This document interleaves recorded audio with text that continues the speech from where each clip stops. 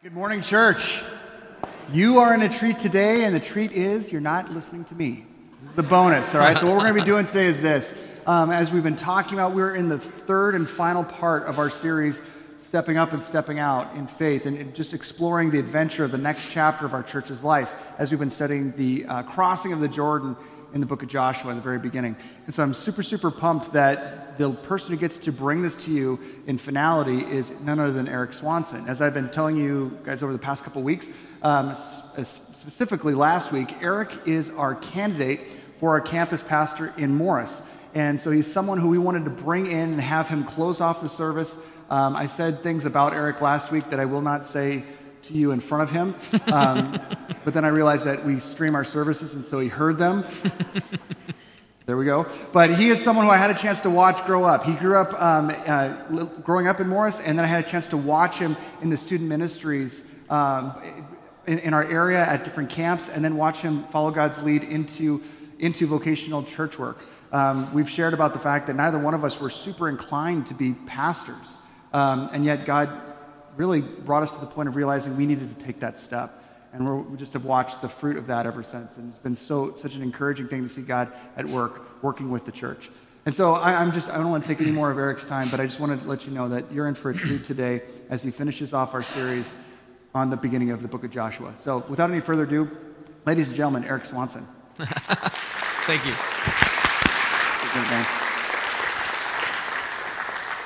Well, good morning, everybody. It's awesome to be here. Thank you guys for being here. I'm excited to be with you, to be invited to be a part of this. And so I appreciate your prayers for me and my family as we just listen and follow God. And I've been praying for Errol and the team and this church, for you guys to for the same, to just hear and to follow God. So my family's not here this morning, but I brought a picture. It's the second best thing. So this is my wife. I'm from Morris, Illinois. She grew up in Joliet. She graduated from Plainfield High School when there was only one of them. So we've been married for about 14 years. We've got these 4 kids. My daughter's 12. These 2 guys in the middle, they'll be 11 this week. And then we've got this 3-year-old straggler, this boy on my wife's lap. So he's got really long hair. If you weren't sure from the picture, that's okay. But yeah, he's kind of spoiled because there's 5 people that exist to feed him and take care of him and entertain him, and so we're a little worried about him. But man, I just love my family. You know, children are a gift from the Lord, and I love my wife and our kids. We enjoy our kids. All I do is play with my boys. When they went to camp for a week last summer, I just bothered Cherry to play with me all week, and she's like, "What is wrong with you?" And I was like, "I miss my 10-year-old boys," you know. And so that's my family, and they'll be here next weekend. So I'm pumped for you to be able to meet them. I grew up in Morris, Illinois. My folks still live where I grew up in Morris. My brother still lives in Morris. He and his wife and kids go to this church. I've got some other family members and friends that go to this church I've kind of been aware of, and friends with Manuka Bible Church for all these years, between people that go here or work here. I've known Errol since I was in high school, and I've known Jason Domingo, your students pastor, since I was in college, and we became good friends. And so this is just a crazy thing that this is even a thing. So I serve as the youth pastor at my church in Lake Geneva, Wisconsin. We moved up there about 3 years ago, and it's just been an awesome place. It's a really great church full of people who love God, and we're seeing a lot of people come to know Jesus at our church for the very first time. I oversee our middle school and high school ministry. My wife, about a year and a half ago, was invited to oversee our preschool ministry on the weekends. And so she's actually back home doing that, leading the teams of volunteers and ministering to kids birth through kindergarten every weekend. And she's just done an awesome job with that. I'm really proud of her. And so we love our church. We love the leadership of our church, the vision of our church. When we got there 3 years ago, the church is about 900 people. Now we're seeing about 1,400 people every weekend, and it's just growing. So you can imagine just the quick pace, rapid growth, new people, life change, stories, and it's been really, really exciting. Our student ministry is growing, and that's fun to be a part of. And last year, we actually built a big addition onto our church, this huge lobby and a new auditorium for worship on Sundays and the weekends, and it's just awesome. And we love our church, and we feel at home there, and our kids serve there, and we were not wanting to leave. We still don't really want to leave, and out of the blue, I get this call from Errol. And he says, "Hey, I just want to throw something at you to pray about." I was like, "Okay." And he said, well, our church has been talking about doing another church campus for a few years, and we've decided we're going to do that in Morris. And I was like, that's really cool. Like, I'm from Morris, and I think they could use a church like you guys. And he's like, yep, we feel like that's what we're going to, and we're going to plant a campus, but we're not just going to show a video of what we do in Minooka. We're going to have, like, we want a leader there who teaches on the weekends and stuff. I was like, yeah, okay, that's cool. And he says, we wonder if that might be you. I'd like you to pray about that. And I was like, whoa, okay, like, what is up with this? You know, we've only been at our church for 3 years, and we love it, and we're at home here. And so I said, okay, I'll pray about it. And now over the last couple months, we've been able to talk about it and continue praying about it. And so here I am, you know, and as we all go through this together, just hearing from the Lord and following. But I'm excited for what Minooka Bible Church is going to do, sending another campus to reach more people. And I believe that's what God wants you guys to do. Some more things about me. I love coffee, so it's something I love about Minooka Bible Church is they serve, you know, a lot of churches that serve coffee serve lousy coffee, and you guys have good coffee, so that's pretty cool. A big Chicago Cubs fan. Anybody else Cubs fans?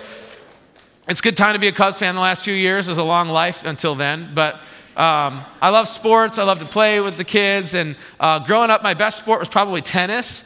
Only because most of the other kids didn't play tennis. And so, like, it was just easier to stand out. So, I was on the high school tennis team at Morris High School over there, and no one really cared about the tennis. Like, literally, our coach had never played tennis. It was just one of the gym coaches. All they care about is football. And so, we didn't know what we were doing. But what I loved about tennis was you get a redo, right? So when it's your turn to serve, you hit the ball over the net, you got to aim for this little box. If you miss, they give you a redo. It's like kindergarten. It's awesome. And so what we would do is, what I would do, a lot of us on the team, we would take that first serve and we would just whack it as hard as we could possibly swing and pray that it goes in. Because if it actually lands in, which it usually didn't, the guy on the other side, it'd be a sweet point. He'd be all intimidated. You would look awesome. You would feel awesome. And if you miss, which like 90% of the time you did, you get another try. And so I just love the redo. I realized later on, when I got a real coach that actually knew how to play tennis, that was pretty lousy strategy of tennis. But we felt it was like a macho contest on that first serve. And so then from Morris High School, I went to Moody Bible Institute. And I just felt like at the time, like second semester senior year, I felt very clearly like God was telling me that's what he wanted me to do. I didn't even know if he wanted me to be a pastor yet. I just kind of followed him there. And so at Moody, I played on the volleyball team. Well, I didn't actually play much. I made the team, but I sat the bench. So I was on the volleyball team with Jason Domingo. He became one of my really good friends. We went to Moody together on the volleyball team. I mostly got to watch him play. I was like on the sidelines. I had to keep stats during the games because there's no way I was actually going to get in on the court. But I got to play in practice. And I remember, it's my turn to serve, and I can just whack that sucker, and I miss. And I'm like, all right, hit me again. And they're like, no, that's the other team's point. I was like, where's my redo? You know, like, what kind of sport is this? I need a redo on the serve. And it's like that in life for a lot of us, where there's times where you wish you could have a redo, right?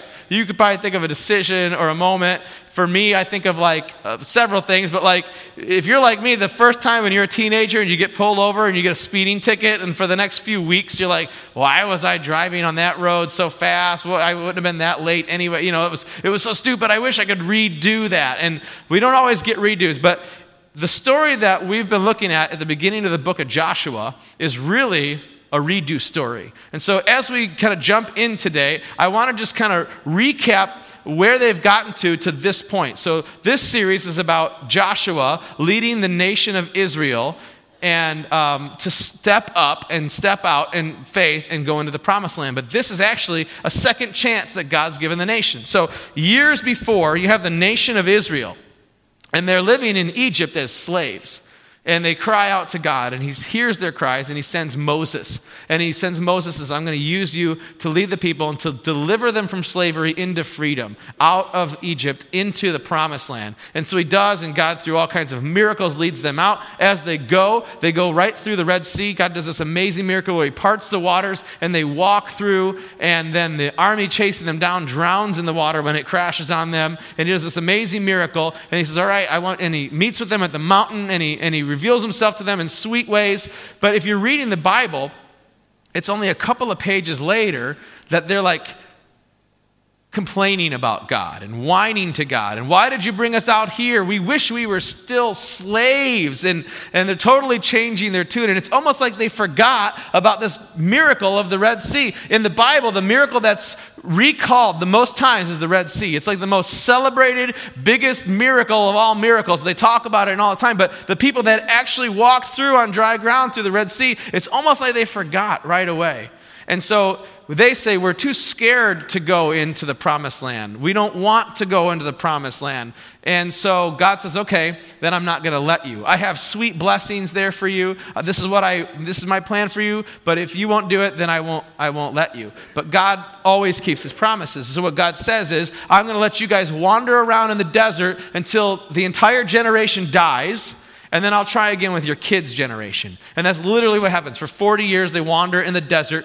And even Moses is not allowed to go in to the promised land. So Joshua comes along. He's the leader who replaces Moses. He's the new leader of this Israelite group. And their parents have literally died. And now they say, now God will give us a redo to go into the promised land. And that's where we get to in the book of Joshua, as Joshua leads them across the Jordan River into the promised land. And so we're doing this series, Stepping Up and Stepping Out. And so here's what we've said. The first week, Pastor Errol said this: we can take a step of faith because of God's faithfulness in the past. And he talked about how Joshua and the Israelites could see all the stories of who God was and how he'd worked, and they can trust God from his faithfulness in the past. Then last week, Pastor Errol said this: we can take a step of faith because of God's presence in the present, that we can see that God is with us here and now. He talked about how the priests carried the Ark of the Covenant, which is this incredible box that was made of gold and all, but God had said, I will cause my glory to physically dwell at that box with you. And so they would literally carry that Ark of the Covenant into the water, and that's when the water stopped and all the people walked by and they could see that God was with them. And it's the same for us. As we see that God is not just a God of the past, but that he's with us now, we can take bold steps of faith. And then today, here's what we're going to say. We should take a step of faith because of the fact that our faith impacts the future. Okay? So yes, we can trust God from who he is in the past. We can trust God from who he is now. But we can know and believe and go forward in faith based on the fact that we know that our faith today impacts the future. Okay? So if you've got your Bibles, I want you to open up to Joshua chapter 4. Open your Bible or turn on your phone or whatever you've got to Joshua chapter 4. We're going to pick up right where we left off last week. So last week, we talked about the story of them actually walking through what was the river on dry ground. This whole nation crosses through to the other side, and we're going to pick up on the other side in Joshua chapter 4. Starting in verse 1. When the whole nation had finished crossing the Jordan, the Lord said to Joshua, choose 12 men from among the people, one from each tribe. Tell them to take up 12 stones from the middle of the Jordan, from right where the priest stood, and to carry them over with you and put them down at the place where you stay tonight. Okay? So they're going to get these stones. Now, did you guys bring stones today? Anybody bring their stones back? I heard about this. I thought it was kind of weird. I was invited to be a guest speaker, and I found out all the people brought rocks. Okay? That's never happened to me before. And it gets worse. I found out that the lead pastor told them to bring these rocks. For 2 weeks, he kept reminding them. In fact, he armed them with these weapons and said, bring names when Eric comes to talk. So hold on to those, please, until at the end, we're actually going to do something with those rocks. But this is where it comes from. This is why he was handing out stones and telling you to bring them back. Okay, so God says, wait. Before the priests come out and the water goes back, get one guy from each tribe, tell them to go get one of these stones from right in the middle of the bottom of the river and bring it out. Okay, let's keep reading. Verse 4. So Joshua called together the 12 men that he had appointed from the Israelites, one from each tribe, and he said, go over before the ark of the Lord your God to the middle of the Jordan. Each of you is to take up a stone on his shoulder, according to the number of tribes of the Israelites, to serve as a sign among you. In the future, when your children ask you, what do these stones mean? Tell them that the flow of the Jordan was cut off before the Ark of the Covenant of the Lord. When it crossed the Jordan, the waters of the Jordan were cut off. These stones are to be a memorial to the people of Israel forever. So these stones were a big deal. And that's what we're going to do this morning with our stones. 2 more verses I want to read. Verse 8. So the Israelites did just as Joshua commanded them. They took 12 stones from the middle of the Jordan, according to the number of tribes of the Israelites. just as the Lord had told Joshua. And they carried them over with them to the camp where they put them down. Verse 9, Joshua set up the 12 stones that had been in the middle of the Jordan at the spot where the priests who carried the Ark of the Covenant had stood. And they are still there to this day. So these stones were a big deal. And God's like, before I put the water back, before those priests come out with the ark that they're carrying, send back 12 guys, a representative from each of the 12 tribes, get one big stone each, carry it on your shoulder. We're going to build a memorial of what God has done here, because this is an amazing miracle. And it's just interesting. He parted the Red Sea to bring the people out of Egypt to the Promised Land the first time. He kind of has to wait to give the nation a redo, and he basically does the same miracle again to get them where they would go.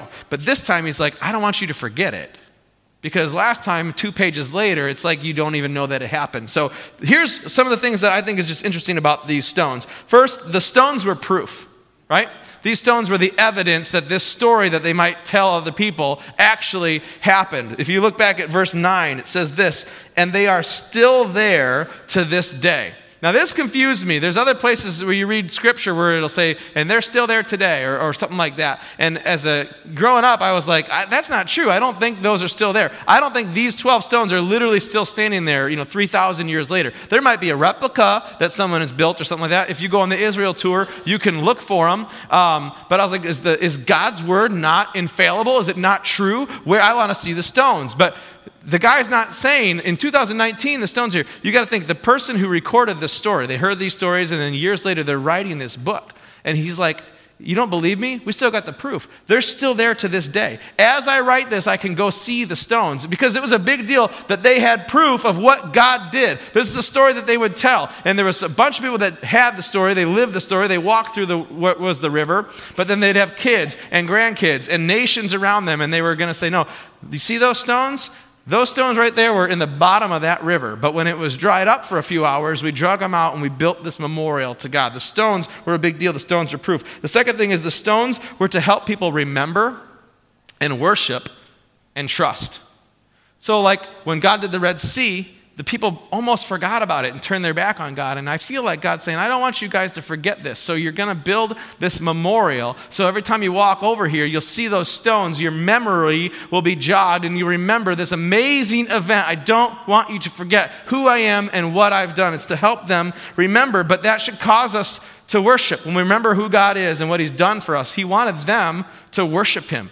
And same for us, that we would say, God, thank you for being a powerful God. Thank you for being who you are. Thank you for what you've done for me, that I don't just remember you, but I worship you for it. And then out of my worship for you, I have more trust to go forward.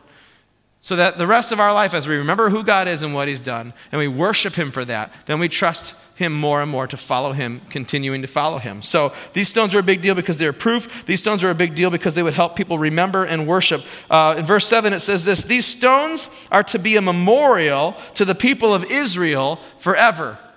He wanted the people of Israel, not just those people who were there, but forever to remember, to worship him for it, to trust him because of it. I just want to read the end of this story, and later on in this chapter 4, if you've still got your Bibles open or turn your phone back on, chapter 4, verse 15. So after the guys go get the stones, this is just really cool to me.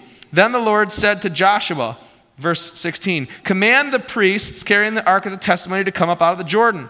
So Joshua commanded the priests, come up out of the Jordan. And the priests came up out of the river carrying the ark of the covenant of the Lord. This is really cool. No sooner had they set their feet on the dry ground than the waters of the Jordan returned to their place and ran at flood stage just as they had before.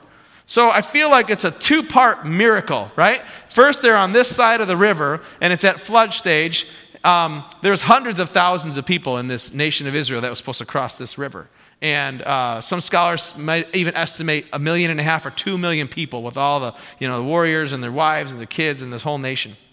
And they can't cross the river. But God says, when the priests with my Ark of the Covenant step into the water, I'll cause them. And they take that step of faith, and whoosh, the waters dry up. But then it says they pass on dry ground, which is amazing to me. It wasn't just like, oh, we won't drown. But think about how muddy that would have been. If hundreds of thousands of people marched through this swampy mud, they would have been up to their waists by the time half of them got across. If it says they went through on dry ground, which I think is amazing. But then when they get to the other side, and the guys go get the stones and everything else, all the people people are still on this side of the riverbank, and they're watching. And as the last guys carrying the ark take a final step out of the riverbed, whoosh, the waters flow. And it's like just as amazingly miraculous to see it go back to how it was. I just think that's really amazing. And God wants his people to remember that forever. So he tells them to make this memorial so that you'll remember, so that you'll worship, and so that you'll trust. And the third thing about these stones is the stones inspire future people. So he says, build this memorial so that you never forget. But he also says, I want it to be a memorial forever. And the idea is it's not just so the people that were there remember, it's also so that your kids and your grandkids and the other nations and everybody else that becomes a part of this thing, whoever hears the story will be inspired by your act of faith and what your God did for you. Look in verse 6. Right away, they talk about the future. In the future, when your children ask you, what do these stones mean? Then you can tell them the story. God was aware of the fact that this isn't just a one-time miracle that I'm going to do something cool for you guys. God's writing a story with the nation of Israel. And he doesn't just want this one generation to know about him and remember it. He wants generation after generation of Jesus followers to know what he did and to know what he's capable of and to remember him and worship him and trust him. And so even right away, this memorial is one, to remember, and two, to inspire people who aren't even here yet, to inspire future. And that's what faith does. If you got your notes and you're taking notes, write this down. Faith inspires future faith. This is what happens when someone who loves God takes a bold step out of faith in him, what I feel God's calling me to, and I take a step of faith, it inspires everybody else. Your faith you have more faith because of following God, so it inspires your future faith, but there's other people who hear about it, see it, are blessed by it, and their faith is bigger. So here's what I think is really cool. You and I read this story, and it's over 3,400 years old. But you know what? When I read it, my faith is inspired. I trust my God more. I worship my God through this story. It wasn't just these people's kids who got to hear this story and have their faith grow. It's you and I, 3,000 years later, we read the same story, we worship the same God, and our faith is inspired because they had the faith to actually do what God called them to do. That's amazing. You are here this morning, and you're a direct result of steps of faith that some men and women took to start Manuka Bible Church 40 years ago. And they decided that God was calling them to start this church, and there was a need here, and that's what they thought God would do. And so they stepped up, and they stepped out in faith. And here we are for 40 years. People have come to this church and found Jesus as their Savior. They found eternal life. People have grown in their faith and their relationship with God as a result of the people and the ministries of this church. And it's a result of the faith that they took, and their step of faith inspires our faith even today. If you're a Christian, then no doubt you believe in Jesus because somebody told you about him. Somebody shared their faith with you. They invited you to church, whatever it was. And their faith has inspired your faith. It gave birth to your faith. Maybe it was not just when you became a Christian, but it's a hard moment in your life that you were going through where you were able to kind of lean into and latch on to somebody else's faith. Because when someone else practices bold faith in Jesus, it inspires future faith in them and in others. And this is what God wants for every one of his children. To be an individual who says, I will follow God no matter what, I will step out in faith. And when I do, it will be used by him to inspire faith in other people. But this is also what God wants for the body of believers, for the church, to be a group of people, not just individuals, but a group of believers who say, we will step forward in faith together.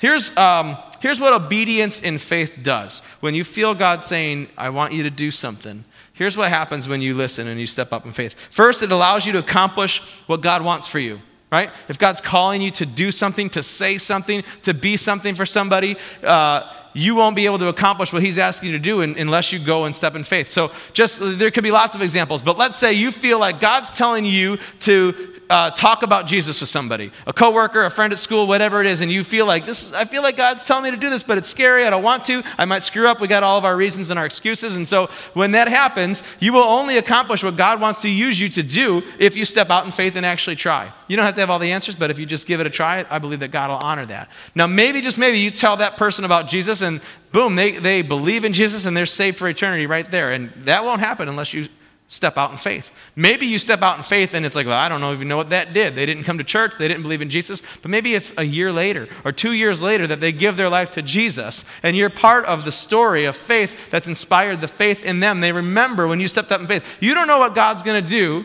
unless you step out in faith and obey. So it accomplishes what God wants to do. The other thing is when you obey God in faith, it opens your life up to receive his blessings.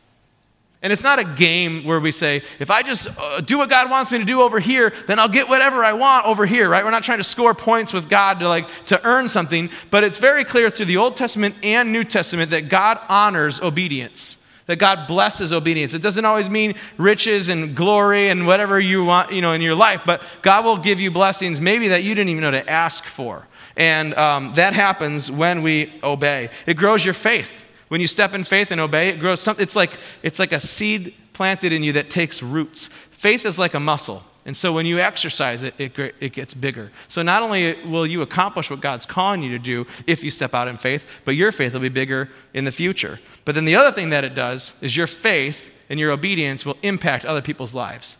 Faith inspires future faith. It could be in the same example, right? So you feel like God's telling you to share Jesus with somebody, to just bring up the conversation and ask them what they think. And your faith could inspire their faith. They might become a Christian someday, and it's partly from what happened with your... But the other thing is, I think there's unseen contagiousness to faith. Other people will notice when you live in faith. People that you live with, your family, people that you go to church with, that you serve with, neighbors. People are going to see your lifestyle of faith, and it catches on. It spreads. It's contagious. I want a little bit of that action for myself. When you are bold and faithful, I think it inspires other people to be bold and faithful, because faith inspires future faith. So I want you to think about this. Whose faith has inspired you? Who was it that helped you have faith in Jesus to begin with? Or who was it that got you through a rough season of life and it was their faith that was inspiring and helpful to keep you going? Who was it that helped you grow? I would imagine there's a few names that come to almost everybody's mind, because that's how God uses his people, to reach other people. That's what God calls his disciples to do, is to go and make more disciples. And you got to be a Christian because somebody told you about Jesus. And so you can see that you're a result of their faith inspiring your faith. For me, I have several names that come to mind, from a kid to an adult, but several of the names that come to mind are my family members, my grandparents. And I'm really, really blessed and grateful to God for I'm part of this heritage of faith where my grandparents on both sides of my family knew God and loved God and followed God, and my parents were raised that way, and they knew God and loved God, and they raised me to know and love God, and I'm so grateful for that. I married a woman whose parents know God and love God, and so we're raising our kids, hopefully, to know God and trust him and follow them with their life, and our hope is that someday they'll have children of their own, and they'll pass that on to them, and I'm so thankful for God for that. That's the story he wrote for me, but my grandparents' faith and the decisions they've made and the lessons they've handed down have inspired me, and they inspire me still today. For you might be the first person in your family that ever became a Christian. We all have different stories, but somebody somewhere's faith inspired you. Faith inspires future faith. So we can look back and see God. We can look around now and see God, but we should look forward and say, I need to do whatever God says I should do in faith, because he will use this and do great things. Then the opposite side of the coin is also true. Disobedience also has consequences. Our faith inspires future faith, but our disobedience, our lack of faith, causes us to miss out on God's blessings. So think about this. This is not the first time that God wanted them to go into the promised land. The first time they did not follow in faith, they kind of blew it and they missed out on these blessings. I feel like 40 years later, God's saying, I'm going to give these guys the blessings of this amazing place and this fertile soil and everything that I have for you. And I wanted to give it to you, but without faith, you miss out on these blessings. The thing that's interesting to me, the first time they were supposed to go into the promised land, what they were scared of wasn't like a river. They weren't scared of how they would get into the land. They were scared of the people and the nations and the challenges that were inside the land once they got there. And so now if you think about the nation of Israel under Joshua, they crossed this river, and it's a great miracle to get there, but all of their original fears are still very real. The same people and powerful nations and challenges are still in front of them. If anything, their situation's only gotten worse because now they're in enemy territory. And they're in unknown, dangerous land. And the river that they can't cross closed behind them, and they can only get across with another miracle. So I would think they'd be more afraid than ever.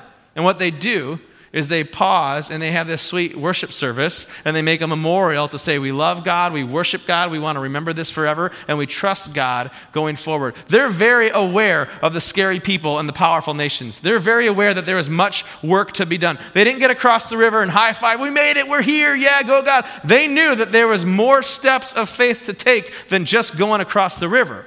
But they didn't want to forget who God was or what he did for them, because that would be what it takes to get them where he wants them to go. Look what God says in Joshua chapter 4. In verse 7, he says, these stones are to be a memorial to the people of Israel forever. Then in verse 24, he says, he did this, God did this, so that all the peoples of the earth might know that the hand of the Lord is powerful. The reason he brought them to where they are, he's blessed them the way they are, he wanted them to set up this memorial of stones, is so not just so they would remember, but for all the people of the earth would know our God is the one true God who can do anything and has done crazy things, and he is with us. And then he says, and so that you might always fear the Lord your God. I love that in Joshua 4, they go and they get 12 stones, and it's a representative of each of the 12 tribes, as if to say we are all bought into this together. You know, it's not just Joshua and a couple guys. They're like, let's go for it. It's the whole nation, all 12 tribes represented in this memorial. The first time when they were supposed to go in the land with Moses, they sent 12 spies. And they came back. 2 of them were like, we can do this. God is with us. Let's go for it. The other 10 were nervous and scared.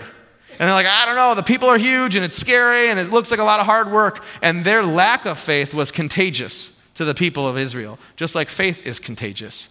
And they missed out on God's blessing. Here in Joshua chapter 4, there's a stone for each tribe as if to say, we are all in this together.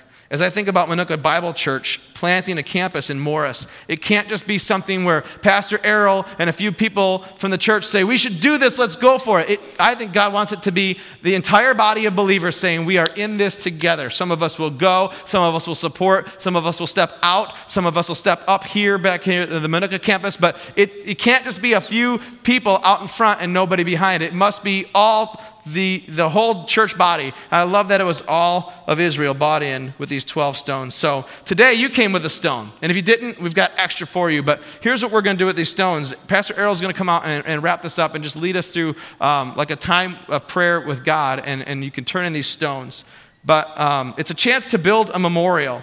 It's a chance to celebrate who God is and what he's done, even though we're aware that there is much work to do, right? It's not like we just turn in these stones and poof, there's a church in Morris and people are coming and we're changing the country, you know. It's like, no, there's a lot of work. Like we haven't done anything yet, but we can celebrate who God is. We want to build a memorial so that we remember and we worship and we trust him to get us through everything else that he's called us to do. I grew up in Morris. I feel like I'm fairly familiar with Morris, but even talking to Pastor Errol about maybe coming down here and putting a church there, I was like, all right, I want to do some research on Morris. And so, you know, you can go online and look up how many people live there and how fast is the population growing and how old are what's the median age and how many kids per household. You know, you can look at all these stats, but you can also see religious survey statistics. So I thought this was really interesting. You can find this online, but and these are old surveys. This is one survey done in the year 2000 and another one updated in 2010. And honestly, from what I know about national statistics, these have only grown and grown more quickly. I think we'd be blown away to see if this said an update in 2019. But here's what they show. That second category of people, evangelical Protestant, that would be like Manuka Bible Church kind of believers, right? That kind of church. And that's a small percentage. It was in 2000 and it is in 2010. But that bottom category where it says none, what that means is if you're taking a survey, you know, like, what's your religion? You didn't check Christian, you didn't check Mormon or atheist or Muslim or anything against God. You just said, none, I have no religion, I have no God. I am indifferent to the idea of God. I don't care about your ideas of God.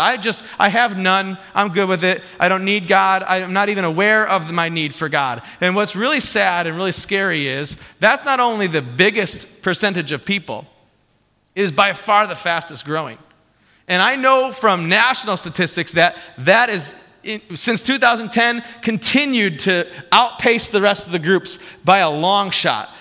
And when I look at this, I think, yeah, there is great need. If you've said, why would we go put a church in Morris? Something like this would show, because there's literally thousands of people who don't know Jesus, and they don't even know that they need Jesus. It reminds me of something that Jesus said in Matthew chapter 9.